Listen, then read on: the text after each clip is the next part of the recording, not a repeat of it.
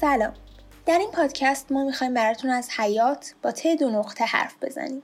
ممکنه سوال پیش بیاد که چه چیز جذابی توی همچین موضوعی وجود داره؟ در جواب باید بگیم خیلی چیزا. میلیاردها موجود متفاوت، از نهنگایی که از یه اتوبوس بزرگترن تا باکتریایی که 100,000 تاشون روی نوک مو جا میشن، از انسان‌هایی که انقدر هوشمندن که میتونن حتی فضا رو تسخیر کنن، تا شترمرغایی که انقدر احمقن که فکر میکنن اگه موقع خطر سرشون رو توی خاک فرو کنن دیگه کسی نمیبینتشون. از یوزپلنگی که سرعتش به بالای 100 کیلومتر در ساعت میرسه تا حلزونی که نهایت سرعتش 32 متر در ساعته. از پروانه مونارکی که از مکزیک تا کانادا مهاجرت میکنه تا بیشتر گیاهان که تمام عمرشون یه جا میمونن. اینا همه با تمام تنوع و تفاوتاشون توی یه چیزی مشترکن: زنده بودن. و این زنده بودن سوالات و رازهای خیلی زیادی توی خودش داره. اینکه هر موجودی چطور بر اطراف خودش تاثیر میذاره، خودشون نسل‌های قبلش چجوری تغییر کردن تا به شکل امروزی رسیدن، و اینکه چطور دوام میاره. بودن یا نبودن هر موجودی چطور به زندگی انسان اثر میذاره و خیلی سوالات دیگه که ما میخوایم بهش جواب بدیم. بحثمون رو با وراثت شروع میکنیم. تا قرن 18 تئوری رایج وراثت تئوری مخلوط شدن بود. یعنی فکر میکردن خب همونطوری که اگه زرد و آبی رو قاطی کنی رنگ سبز درست میشه، بچه گربه سیاه سفید هم خاکستری میشه.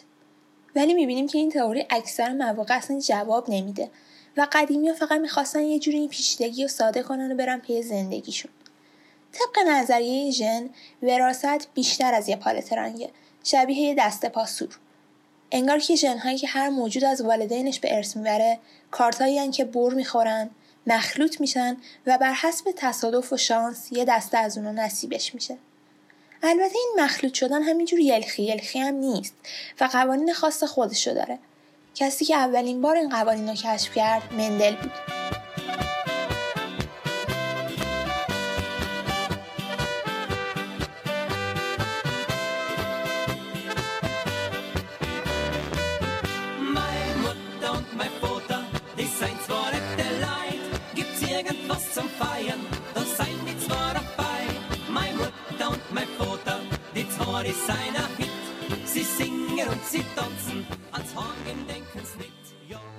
مندلیوف رو که میشناسید، کسی که جدول عناصر رو تدوین کرد.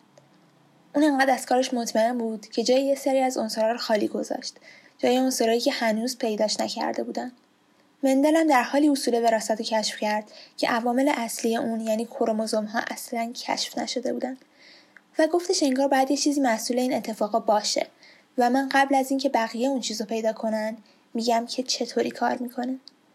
اگر شما معتقد نیستید که مندل یکی از باهوشترین آدمای تاریخه، ما میتونیم نظرتون رو عوض کنیم. مندل سال 1822 توی مزرعه در اتریش به دنیا میاد. بعدم این بقیه بچه‌ها مدرسه رو تجربه میکنه و برخلاف اکثر بچه‌ها سمعه. بعد از 2 سال دانشگاه رفتن، دوباره برمیگرده مزرعه‌شون و همون حوالی توی مدرسه محلی سمعه تور درس میده. جایی که شاگرداش، البته یه جوری طلبه‌هاش، علاقه زیادی به نژادهای گیاهان و پرورش اونا داشتن. مندل شروع میکنه توی مزرعه‌شون نخود فرنگی میکاره. حالا چرا نخود فرنگی؟ 2 دلیل داره. اولیش اینه که صفت‌های مختلف نخود فرنگی‌های مختلف خیلی راحت قابل افتراق و 0 و 1، یعنی طیف نیستن. مثلا گل نخود فرنگی یا سفیده یا بنفش. دلیل دوم مندل واسه انتخابش این بود که نخود فرنگی سریع زاد و ولد میکنه و میشه نسل‌های زیادی از اونو توی مدت نسبتاً کمی داشته باشیم و با هم مورد بررسی قرار بدیم.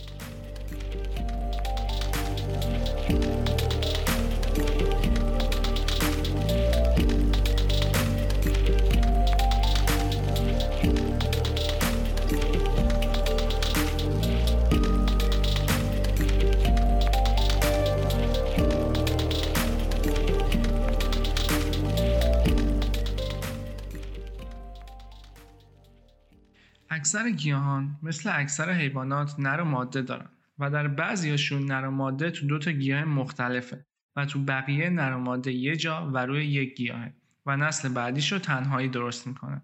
نخود فرنگی مثل این دسته دومه.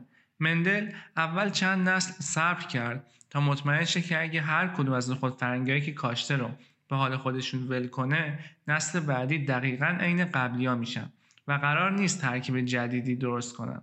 بعد از اون مندل طی یک حرکت انقلابی در زاد و ولد نخودها دخالت کرد و با یه سری روش‌هایی گرده نخودهای گل سفید رو به گلای بنفش انتقال داد و باعث شد نسل بعدی ترکیبی باشن.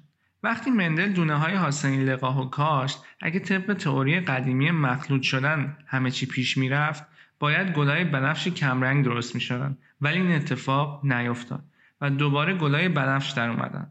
واسه اینکه از اینجا به بعد یکم ممکنه قاطی پاتی بشه، اسم این نسل رو میذاریم F1.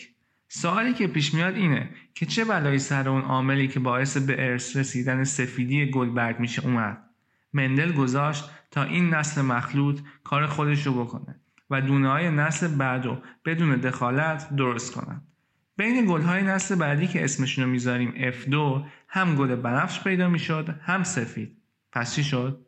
در اولین نسل مندل بنفشا و سفیدا رو که خالص بودن با هم قاطی کرد و بچه‌ها همه بنفش شدن. در نسل بعدی که F1 همه بنفش بودن و در نسل سوم که میشه F2 هم بنفش داریم هم سفید. مندل اومد تعداد بنفشا و سفیدای F2 رو شمرد و دید که حدود 1/4 سفید و 3/4 بنفشن. این هم اضافه کنم که وسعت کارش خیلی زیاد بود و نسل F2 حدود 1000 تا گیاه نخود فرنگی بودن. بعد نشست کلی فکر کرد. به این نتیجه رسید که هر دونه از والدینش 2 تا عامل برای رنگ گلش به ارث میبره. اگه هر دو عامل یک رنگ باشن، مثل نسل 1، خب گلا همرنگ والدین میشن و چیز جدیدی در نمیاد. اگه مثل اون کاری که با نسل اولیه کرد، یه عامل بنفش باشه و یه عامل سفید، بنفش غالب میشه و حق سفید رو میخوره و خودشو نشون میده. این شبیه اتفاقیه که بعضیا میگن من چشای مامانم آبی بود، چشای بابام سیاه. شانس نیاوردم و به مامانم نرفتم. اینجا بحث شانس نیست، بحث غلبه است. اما چه اتفاقی میفته که سفیدا دوباره تو F2 ظاهر میشن؟ همونطور که گفتیم برای به وجود اومدن F2 مندل دخالتی نکرد و گذاشت به همون روش نخود فرنگیانه هر یه دونه گیاه با خودش دونه های نسل بعدش رو بسازه. سلولای پدر و مادر نسل F2 یعنی F1 ترکیبی بودن، هم عامل بنفش داشتن هم سفید، که بر حسب تصادف یکی از این عوامل رو میدادن به بچه‌شون. برای یه سلول F2 ممکن بود 4 تا حالت مختلف پیش بیاد، هم از سلول مادری هم پدری بنفش بگیره و گل بنفش داشته باشه، از هر دو سفید بگیره و گل سفید، یا از مادر عامل گل سفید و پدر بنفش، یا برعکس. دقت کنید اینجا وقتی از پدر و مادر صحبت میکنی منظور 2 تا گیاه جدا نیست، بلکه ساختارهای جدا روی یک گیاه هم. احتمال وقوع هر کدوم از این حالتها هم برابره و چون در 3 تا از این حالتها گل بنفش میشه و در یه حالت سفید، پس تعداد گیاهای گل بنفش 3 برابر شد. مندل این حالت وراثت رو فقط از روی گلا بررسی نکرد و همین مدل استدلال رو واسه طول گیاه یا رنگ دونه هم پیاده کرد و در نهایت تونست 4 تا از قوانین وراثت رو کشف کنه.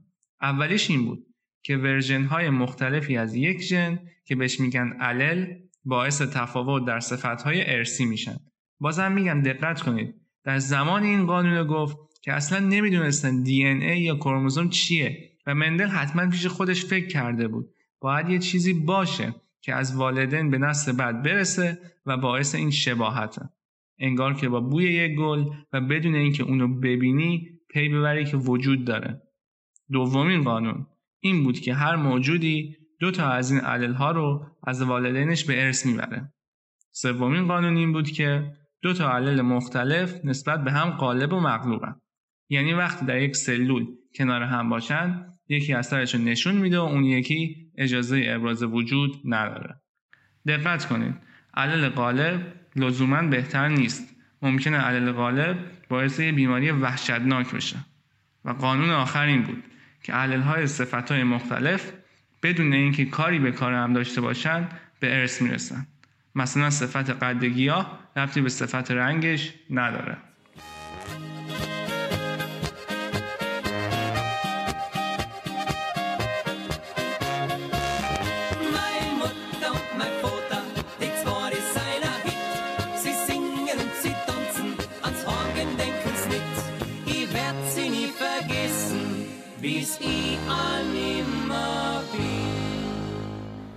تو اپیزودهای بعدی بررسی میکنیم که آیا قوانین مندل همیشه صحیحن یا نه و قوانین دیگه‌ای که باعث شباهت و تفاوت ما با نسل‌های بعدی میشن چی‌ان و چجوری کار میکنن.